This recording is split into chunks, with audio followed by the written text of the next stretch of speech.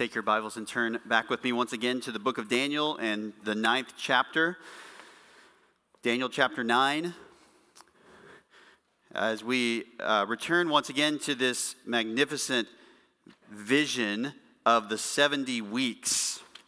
Daniel's 70 weeks prophecy, which is really the substance of God's response to Daniel's earnest, heartfelt prayer of confession and his cry of request for forgiveness from God and restoration of his people Israel and of God's city where he has chosen to place his name, Jerusalem, and the temple that he has had built there. All of these matters were on Daniel's heart as he went to the Lord in prayer, and he humbled himself before God, confessed his sin and the sin of his people. And here is the response that we find in Daniel chapter 9, verses 20 through 27, as we look at this again this morning. Daniel says this: "Now, while I was speaking and praying and confessing my sin and the sin of my people Israel, and presenting my supplication before the Lord my God in behalf of the holy mountain of my God, while I was still speaking in prayer, then the man Gabriel, whom I had seen in the vision previously, came to me in my extreme weariness about the time of the evening offering. He gave me instruction and talked with me and said, 'O Daniel, I have now come forth to give you insight with understanding. At the beginning of your supplications, the command was issued, and I have come to tell you, for you are highly esteemed. So give heed to the message and gain understanding of the vision. 70 weeks have been decreed for your people and your holy city, to finish the transgression, to make an end of sin, to make atonement for iniquity, to bring in everlasting righteousness, to seal up vision and prophecy, and to anoint the most holy place. So you are to know and discern that from the issuing of a decree to restore and rebuild Jerusalem until Messiah the Prince, there will be 7 weeks and 62 weeks. It will be built again with plaza and moat, even in times of distress. Then after the 62 weeks, the Messiah will be cut off and have nothing. And the people of the prince who is to come will destroy the city and the sanctuary. And its end will come with a flood. Even to the end there will be war. Desolations are determined. And he will make a firm covenant with the many for 1 week. But in the middle of the week he will put a stop to sacrifice and grain offering.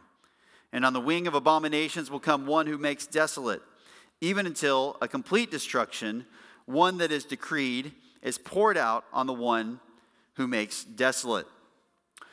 Now, one interesting note about this text, if you've been with us and if you know the book of Daniel, is that it doesn't actually note what usually is noted at the end of these chapters, and in particular at the end of these visions, which is just how flabbergasted and exhausted Daniel is at having heard these words. But I suppose that that's okay, because many of us can fill in that gap for him, having heard the words and having begun to study this passage as we seek to understand all the details. And perhaps some of you are feeling that way, where you say, "I don't know what's going on here, but this seems fairly interesting. And there's a lot of detail here about what God is going to do in the future, but how does this apply to me? And how do I sort all of these things out? What am I supposed to make of this?" Well, last week we began to wade into this and to talk about some of the beginning of this prophecy in verses 24 and 25. We're going to continue to do that this morning, not to finish everything here, but to cycle back a little bit, to go over some of these things, and then to try to think a little bit more about the big picture of what's going on here. What is happening in this timeline? What is God saying is going to happen? And what are some of the ramifications, not only for what would happen with Daniel, but for what's going on right now? Where do we fit ourselves as we sit here into the scope of the prophecy that Daniel has been given? And what we're going to have as well this morning is a little bit of a visual to help you kind of put this together to have a picture. And I think we should actually have that already available up here behind me. And we'll look at this a few times throughout the morning. But this is a little bit of a chart here. Does that all make sense right away? This is a chart that is with some help, by the way, in putting this together from a writer named Alva McLean, who has put together a helpful chart with some of these things there. This should give you a little bit of a visualization of what's going on in the prophecy, and we will come back to this throughout the course of the morning, hopefully to show you where these things are coming from and to address a number of things that are on the chart. So we'll jump into our outline here in just a moment, and then we will come back again to see how all of this then plays out in a little bit of a visual form.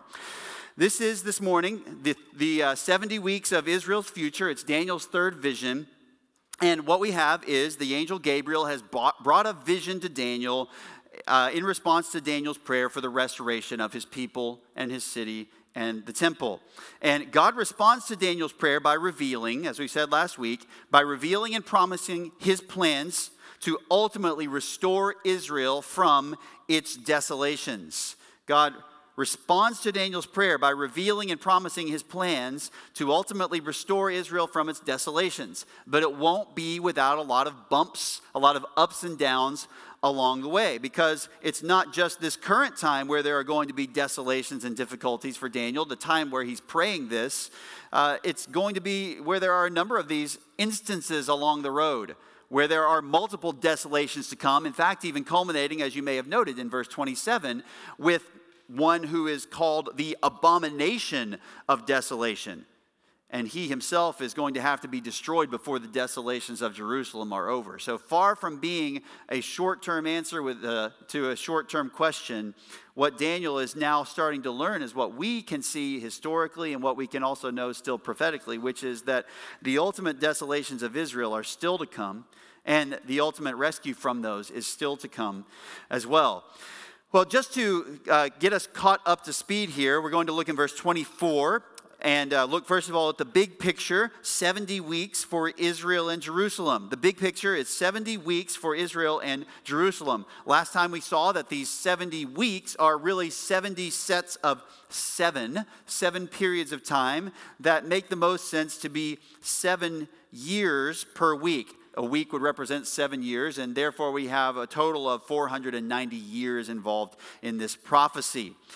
This is in keeping with the Sabbath years that Israel was supposed to keep and did not, and therefore they were in captivity for 70 years, 1 out of every 7, where they disobeyed God's command concerning the Sabbath year.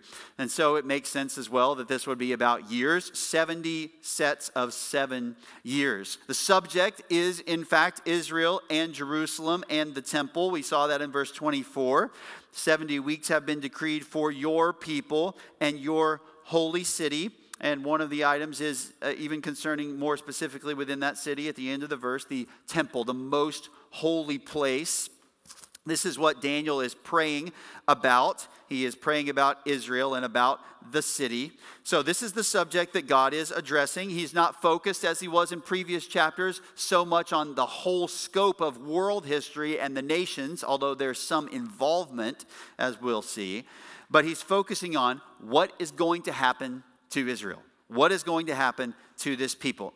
And he says that there are 6 specific purposes and promises that are going to be carried out by the time all this is over. When these 70 weeks have run their course, then God will have dealt with Israel in the following ways: to finish the transgression, to make an end of sin, to make atonement for iniquity, to bring in everlasting righteousness, to seal up vision and prophecy, and to anoint the most holy place. So that's the big picture. This is about 70 weeks for Israel and Jerusalem. Now we'll come back and talk about a couple of those things a little bit more later on this morning. But for now, we're going to go ahead and just catch up as well to what we talked about last week with the major events of the first 69 weeks. The events of the first 69 weeks. So it says in verse 25, So you are to know and discern that from the issuing of a decree to restore and rebuild Jerusalem until Messiah the Prince, there will be 7 weeks and 62 weeks. 7 plus 62 is 69. It does seem the division is here to emphasize perhaps those 7 weeks that happen at first, these 49 years, have to do with rebuilding the city and things like that and really getting it all the way back up and running, though we can't say for sure. But what you have here are 2 major events. Do you notice them? There's a decree to restore and rebuild Jerusalem. And then there is the coming or the arrival or something in the life of Messiah the Prince. Now, last time we talked about what these most specifically seem to be the only command that we can find in the Bible, the actual decree to restore the city of Jerusalem and to rebuild it, is found in Nehemiah chapter 2, when King Artaxerxes gives a decree and permission and authorization to Nehemiah to go rebuild Jerusalem. And this happened, as best we can tell, in the year 445 or 444 BC. Now, it's noted here that it will be built with plaza and moat, this referring to the fullness of this, and that it would be in times of distress. This is not going to be easy. It's not going to be a walk in the park to rebuild the city, and this will not be the final fulfillment of all that God is saying. When this temple is being rebuilt, when the city is being rebuilt, according to this vision and this prediction, that's not the end. There's still trouble, there's still difficulty. And so the people that were doing that would need to understand this is far from the end of the story. In addition to that, there are still a number of years that remain. So the front end is the decree to restore and rebuild the city. The back end of these 7 plus 62 weeks is, as he says, the coming of Messiah the Prince. And again, last time we identified this as none other than the coming leader of Israel, the anointed one, who we have now revealed in history as Jesus of Nazareth. This anointed ruler, anointed king who would rule in the power of the Spirit of God. This one who would be God's representative to lead the people and who would ultimately be the one to bring them deliverance from all the desolations that they were under. So this promised one is the one that they would look forward to. And what we found then is that there is a period of time that is 7 weeks and 62 weeks. There are 69 sets of 7. We discussed the fact that if you were to add these up in terms of just normal solar years of 365 point whatever days, then you would end up a few years past the life on earth of the Lord Jesus. However, if you were to take the standard dating methodology of the day, 360-day years, a set of 12 30-day months, then you would come out to about 476 years, a little bit more than that, which would take you from this time of the decree of Jerusalem's restoration and rebuilding up to a very important point in history. Again, if we can have the chart up here behind us, this will help visualize this. You start with Nehemiah's decree in about 444. You go all the way past. There's no year 0, so you go from 1 BC to 1 AD or AD 1, and you end up in the year 33, and you have 476 years and change. Now, there is one scholar, at least from many decades ago, Sir Robert Anderson, who made an argument that this would take us even right up from one specific day to the specific date of Jesus' triumphal entry. And it is perhaps even possible that that is the case. But nonetheless, what we're looking at here is we're looking at 1 year to another year of these clearly defined events that were announced well before they ever happened. Now, as we've talked about at the beginning of the book and throughout some of this in the book of Daniel, there is a reason why certain scholars really do not like the book of Daniel. They really don't like that Daniel was written when it was written, because what this does is it puts all these future events with very specific details into the realm of prophecy rather than reviewing them as history. But what we have here is an extremely precise prophecy about the timing of the Messiah, of the Lord Jesus himself. This is an obvious supernatural prophecy, something that we, in retrospect, can see that God has fulfilled with great accuracy. And it should give us enormous confidence in the truthfulness and the authority and the power of the Scriptures as a book that is truly like no other. So this is the time frame here of these first 69 weeks. You can see them from the decree of Artaxerxes in Nehemiah 2 to the coming of the Lord Jesus Christ sometime during his ministry, perhaps most likely on his triumphal entry into Jerusalem, fulfilling these times. So this is the two major events of the first 69 weeks, the decree and then the coming of Messiah the Prince. But that, again, is not the end of the story. How many weeks are decreed for Israel? 70 weeks are decreed.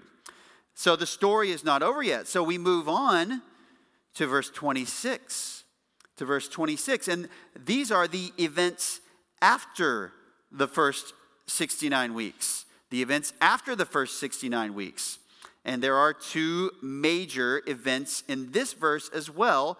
However, note that as opposed to verse 25, these are not said to happen at the beginning and the end of any particular period. We're going to look instead at the fact that they are simply done after the 69 weeks, sometime after. So let's look at what these events are, and then let's look at the dates in history when they took place, and then let's consider what that means for the 70th week that remains. So the first event that's noted here in verse 26 is this: the Messiah will be killed. He will be killed. Then after the 62 weeks, the Messiah, this same one, Messiah the Prince who is coming, the Messiah will be cut off and have nothing. A shocking statement if we didn't already know the end of the story. If we weren't familiar with the other passages about this in the Old Testament, Isaiah 53 and so on, if we didn't know the New Testament account of Jesus coming and being crucified, then coming to verse 26 would shock us to see that the Messiah would be cut off, would be killed.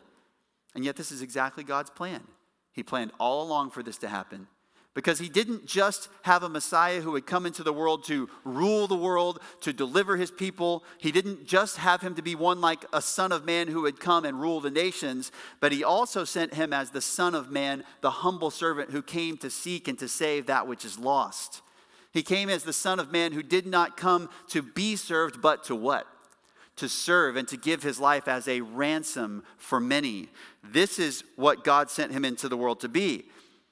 And though he is coming one day in glory, and he will have a second coming, at his first coming, he was rejected, mocked, crucified. He was put to death. But that death wasn't a tragedy that was simply just a story gone wrong. His death was atoning.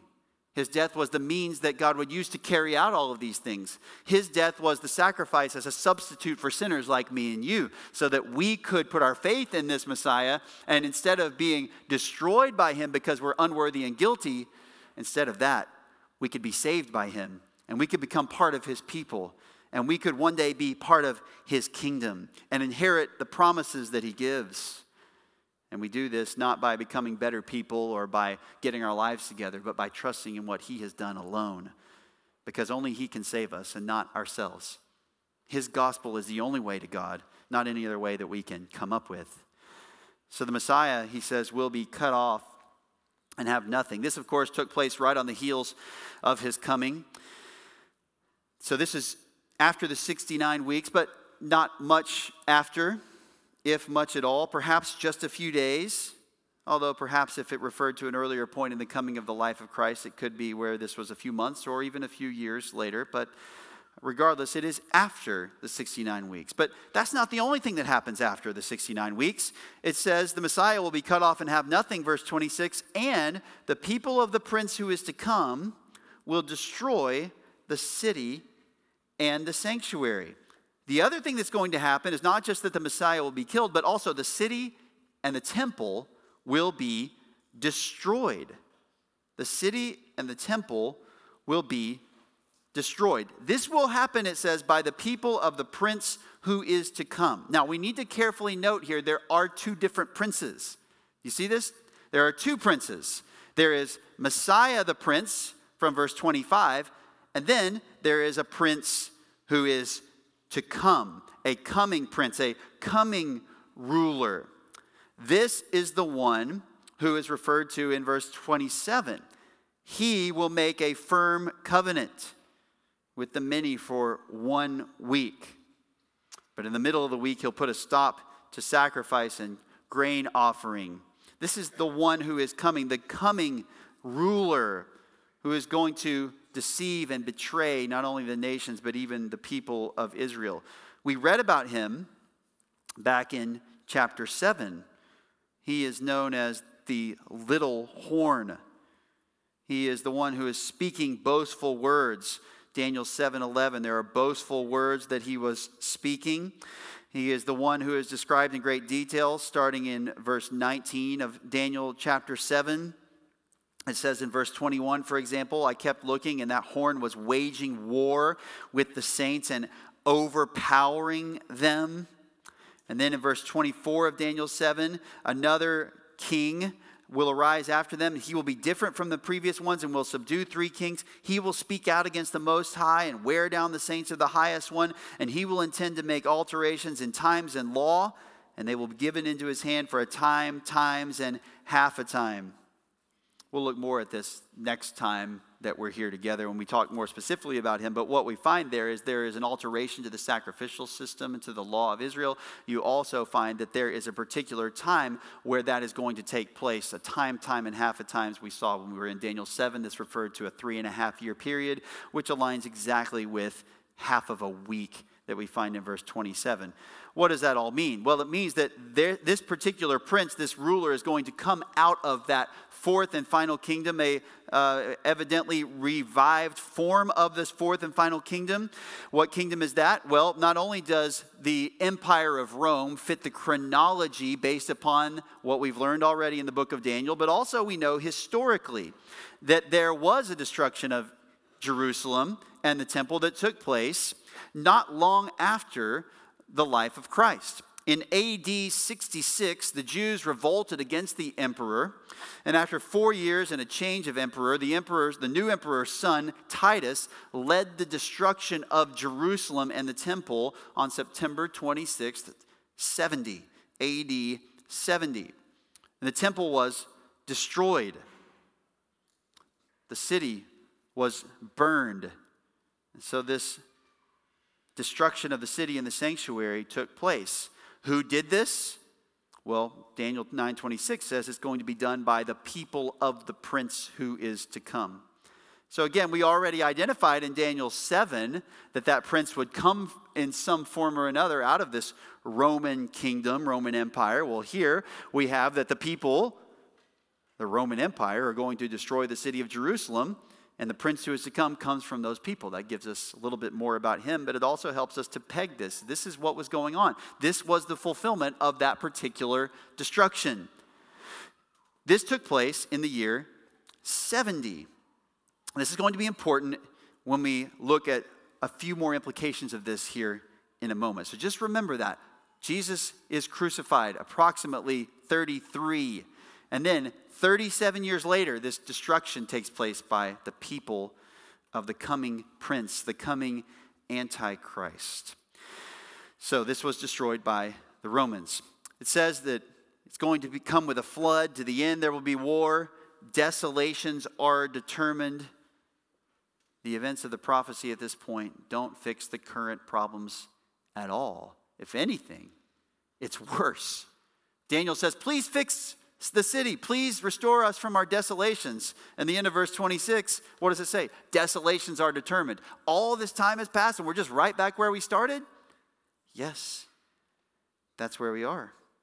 The city's going to be destroyed and desolate again. The temple's going to be destroyed and desolate again.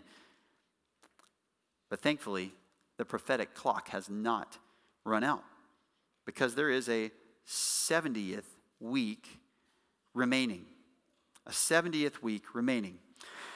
Now, just a couple of details we want to look at about that 70th week, and then we're going to come back to verse 26 and think through a few things. So just a little bit of a preview of this beyond what we've already looked at. Daniel's 70th week is spoken of in verse 27. He will make a firm covenant with the many for 1 week. Who is he? This coming prince, Antichrist. He is the one that is known as the abomination of desolation. Matthew 24:15, Jesus very specifically says, you will see him sitting in the temple, and this is the one that was spoken of by Daniel the prophet. In Daniel 9:27, he says, on the wing of abominations will come one who makes desolate. It's very clear that Jesus is speaking about this particular one who is coming shortly before his own return. He says that at that time there will be great tribulation like there's never been before and will never be again. This Antichrist is abomination of desolation. He is the little horn who will rule for 3.5 years in this particular kind of way. When he breaks this treaty, he's going to make a covenant with the Jewish people for 7 years and then break it and wreak havoc in Jerusalem and more broadly on the earth for the second half of that. And that's why it says in the middle of the week, he'll put a stop to sacrifice and grain offerings, and on the wing of abominations will come one who makes desolate. How long? Even until a complete destruction, one that is decreed, is poured out on the one who makes desolate. Until he is destroyed, he's going to do this, and he's going to run wild. So he's going to make this covenant, 7-year covenant, break it in the middle, because he's a deceiver and he's evil. But this hasn't happened yet. All of this will happen, but it has not happened yet. And this is but one indication of something very important. The 69 weeks have very clearly passed, but we're still waiting on the 70th week to begin. The 69 weeks have already passed, but we're still waiting on the 70th week to begin, which leads us to some important things that are implied by this passage. And so we want to consider not just the events after the 69th week, but now the timing after the first 69 weeks. The timing. Again, notice on the chart, if you will. Notice on the timeline. There are 2 events that take place. Okay, 2 events. You see them there? There is the cross, and then the little burning Jerusalem. Sorry for the amateur art there, but it's a fire, and then this is essentially the Jewish temple that's meant to be represented there. But you can see they're after the 69th week, but those events are not said to take place during any particular time period. So I want to just walk through how we know that there is the 70th week still to come. A few things about the timing of this, okay? So, first of all, there is an unknown time period between the 69th and the 70th week.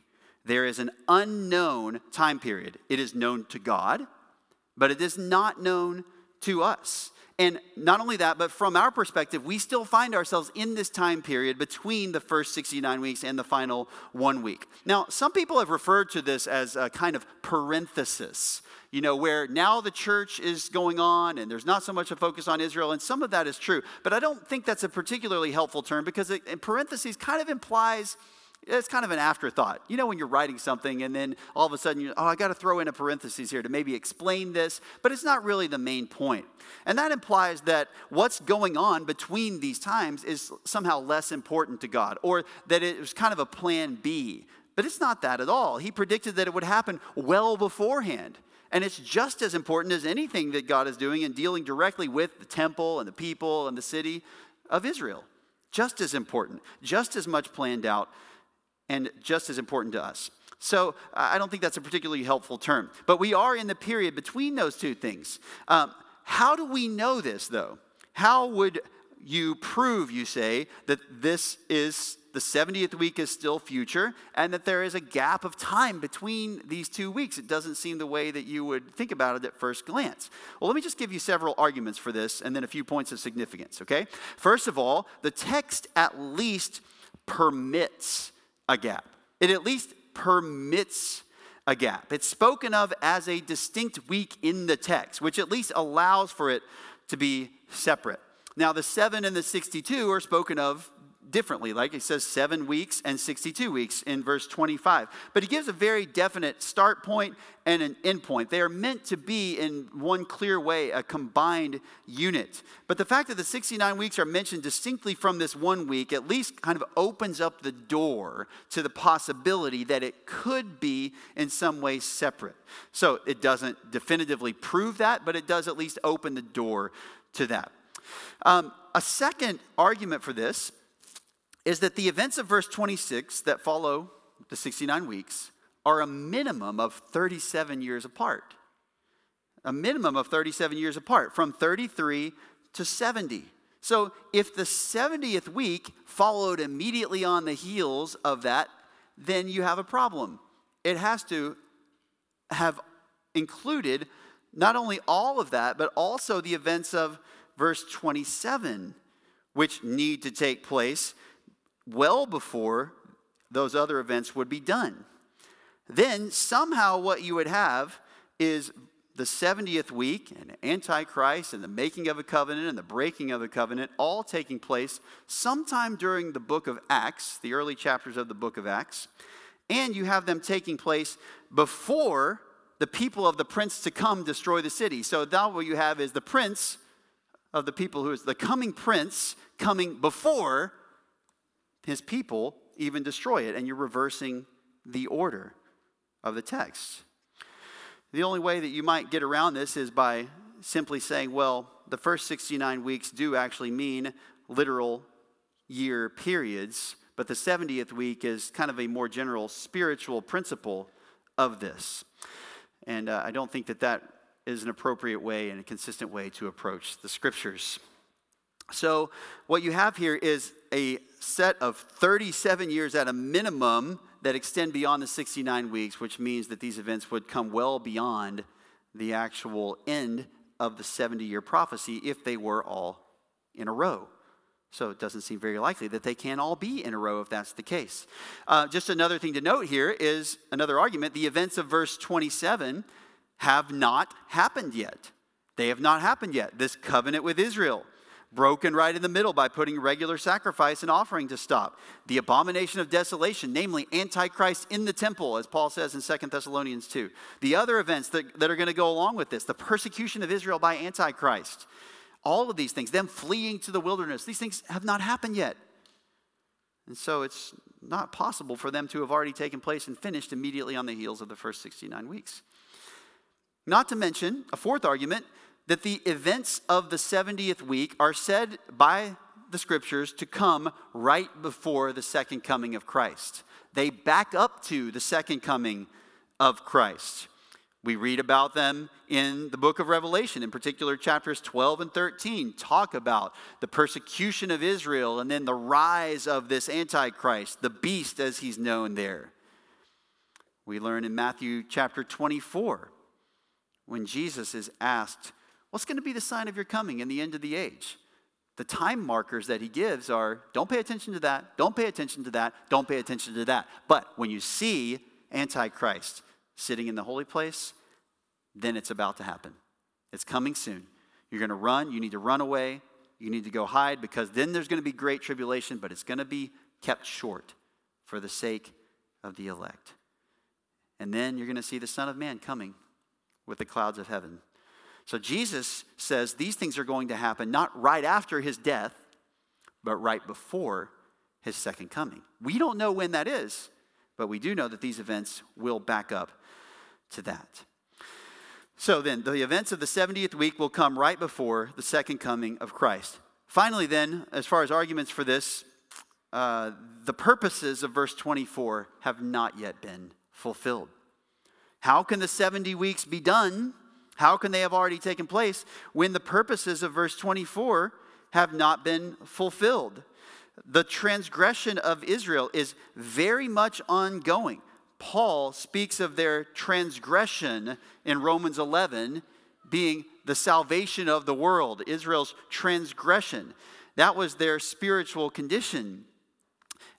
So Israel is still transgressing in that sense. They are rejecting the gospel. They are not in faithfulness toward God.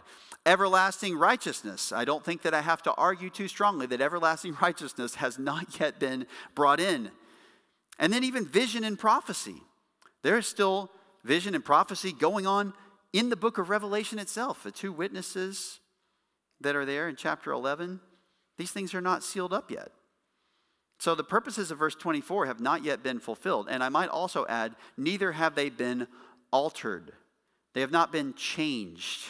God does intend to destroy the city and the sanctuary, to have it destroyed, and to restore those things. He's talking about some very specific things, and we have to go out of our way and do some gymnastics to get to a place where we say that these things do not mean the same thing after a certain arbitrary point in the text. So here he's speaking very obviously of destroying a literal Jerusalem, a literal temple, and restoring the same thing. So then, this is why we would say that this does not come until the future, and that there is a gap of time between the 69th week and the 70th week. Now, that would not have necessarily been clear from Daniel's perspective. I want to be clear about that. Daniel would not necessarily have known that, but this is how it is with so many of the prophecies of the Old Testament, isn't it? The coming of the Lord Jesus divided into first and second comings with time in between. If you were to read the passage that Jesus read in the temple in Luke chapter 4, when he goes and he stops at a certain point and says, this prophecy has been fulfilled today in your hearing. If you had said in Old Testament times, well, it's only going to be fulfilled up to here, and then there will be a gap of at least almost 2,000 years between his first coming and his second coming, someone might have looked at you and said, yes, but it doesn't say there will be a gap. Well, it doesn't have to say there will be a gap. It simply is the fact that there is one, and we see it played out over time as those things are revealed the way that they play out in history. And so it is here that we learned after this didn't all take place right away when Jesus came the first time. Now we know that there actually is a delay from our perspective for that 70th week to take place. What else is going on here then during this particular time? There's an unknown period of time between the 69th and the 70th week, and there is something else that's important to know from a bigger biblical perspective about the significance of this time, which is this: God has temporarily shifted his primary focus away from the nation of Israel until the 70th week arrives. God has temporarily shifted his primary focus away from the nation of Israel until the 70th week arrives. I want you to look with me in Romans chapter 11. We're going to read a few verses there and see what that means. What does that look like? Because there are quite obviously still some people from national Israel that believe the gospel. Some people do. There are some Jews who are saved even during this time. But what does this mean? How does God see this? In Romans 11, starting in verse 11, speaking of this nation, it says this: I say then, they did not stumble so as to fall, did they? May it never be. But by their transgression, salvation has come to the Gentiles to make them jealous.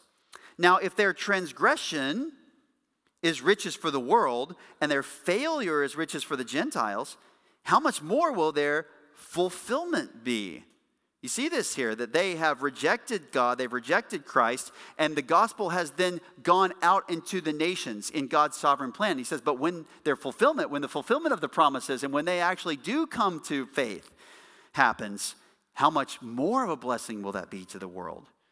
So Paul expects that this is exactly what's going to happen. He says, I'm speaking to you who are Gentiles. Inasmuch then as I am an apostle of Gentiles, I magnify my ministry, if somehow I might move to jealousy my fellow countrymen and save some of them. For if their rejection is the reconciliation of the world, what will their acceptance be but life from the dead? Again, there is this underlying assumption on Paul's part that this condition is only temporary, but that during this time, they are not the ones of primary focus. And we find this here in verse 25 and following. For I do not want you, brethren, to be uninformed of this mystery, so that you will not be wise in your own estimation, that a partial hardening has happened to Israel for how long? Until the fullness of the Gentiles has come in. Until the fullness of the Gentiles has come in. And only until. And so all Israel will be saved, just as it is written. The Old Testament promises will come true. The deliverer will come from Zion. He will remove ungodliness from Jacob. He is going to take that nation and purify them, just as Daniel 9:24 says. It won't be everyone who has ever lived in Israel. It won't be every Jew who has ever lived, but there is coming a time when God will turn this nation. He will not just rebuild the city. He won't just restore the temple, but this people will be turned to him, just as the Gentiles who weren't Christians turned to God, just as we who sit here in this church today have been turned to the Lord. And the reason why, verse 27, this is my covenant with them when I take away their sins. He's made a promise in the new covenant. He's going to do this. Why? Well, from the standpoint of the gospel, Romans 11:28, they're enemies for your sake, but from the standpoint of God's choice, they're beloved for the sake of the fathers. For the gifts and the calling of God are irrevocable. God has made all these promises to this nation. He's going to change them because of their sin? No, this is irrevocable. It's always going to be the case. It's never going to be rejected. But in the meantime, there is a shift. There's a shift in focus. When Jesus had finished denouncing the Pharisees as representative of the nation of Israel, their leadership, he rebuked them over and over again. And in Matthew 23, verse 32, he says, "Fill up then the measure of the guilt of your fathers." 1 Thessalonians 2, Paul says of the Jews persecuting Christians that they always fill up the measure of their sins. This ending the transgression, they're doing this. They're doing all of this, and they're basically just filling out the amount of sin that they're going to commit. And then what Jesus goes on to say in Matthew 23 is this. When Israel rejected Jesus, he left them with these words. Verse 37 through the end. "Jerusalem, Jerusalem, who kills the prophets and stones those who are sent to her. How often I wanted to gather your children together, the way a hen gathers her chicks under her wings, but you were unwilling. I wanted to bring you in. I wanted you to be accepted by me and to have mercy on you, but you wouldn't do it." And so verse 38, "Behold, your house is being left to you," what? Desolate. Desolate.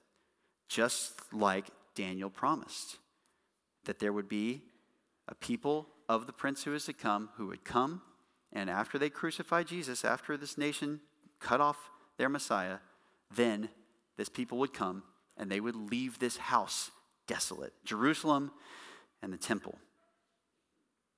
And that's exactly what Daniel said. And then he said, "For I say to you, from now on you will not see me until you say, 'Blessed is he who comes in the name of the Lord.'" That future hope is still there, but not until then. Not until. So God has temporarily shifted his primary focus away from the nation of Israel until the 70th week arrives. So what does this mean? This means that God has not finished Israel's time and then now written them off for good. If the 70 weeks had already passed, we may say, well, that's it. He's done with them. He's moved on to other things. But there still remains here a very significant thing coming for them. All the promises are there. And in fact, this is the main message of Daniel 8 through 12. 2 through 7 dealt with the nations. 8 through 12 is him telling you, here's the future for Israel. And it's going to be bumpy, and it's going to be challenging, and some of it might be very, very unpleasant, but there is coming a day when I will make good on all the promises that I have said. So even though, Daniel, you are in exile, and even though your people are in exile, there is a hope that is coming. And so we need to be humble, as Paul said in Romans 11, and not be wise in our own estimation, in our own eyes, and think, we're better than they are, those evil Israelites. And we're Christians because we were so humble. Instead, we need to be humble and recognize that this is all God's doing. It's all God's doing. One other implication of this, by the way, if the 70th week is still future, it is completely impossible for us to determine a date of the return of Jesus. So don't even try. Don't listen to people who try. Don't follow after the newspaper and say, this is the kind of thing that's going to take place. Well, here are all the things that have been building up to this, and here are the eras, and here is all of that. No, we don't know. We don't know. And it will only be when these events take place shortly before his coming that anyone will be able to say, oh, now we know what's happened. The end has started. The end has started. But what do we do with all of this? Well, first of all, we praise God. Romans 11:32, it says, "For God has shut up all in disobedience, that he may show mercy to all." You may know the passage in Romans 11 at the end. That's the wonderful doxology. You know that, right? "Oh, the depths of the riches of the wisdom and knowledge of God. How unsearchable are his judgments and unfathomable his ways." You know that blessing, right? But what is that in response to? Paul detailing God's magnificent, unexpected plans for Israel and the nations.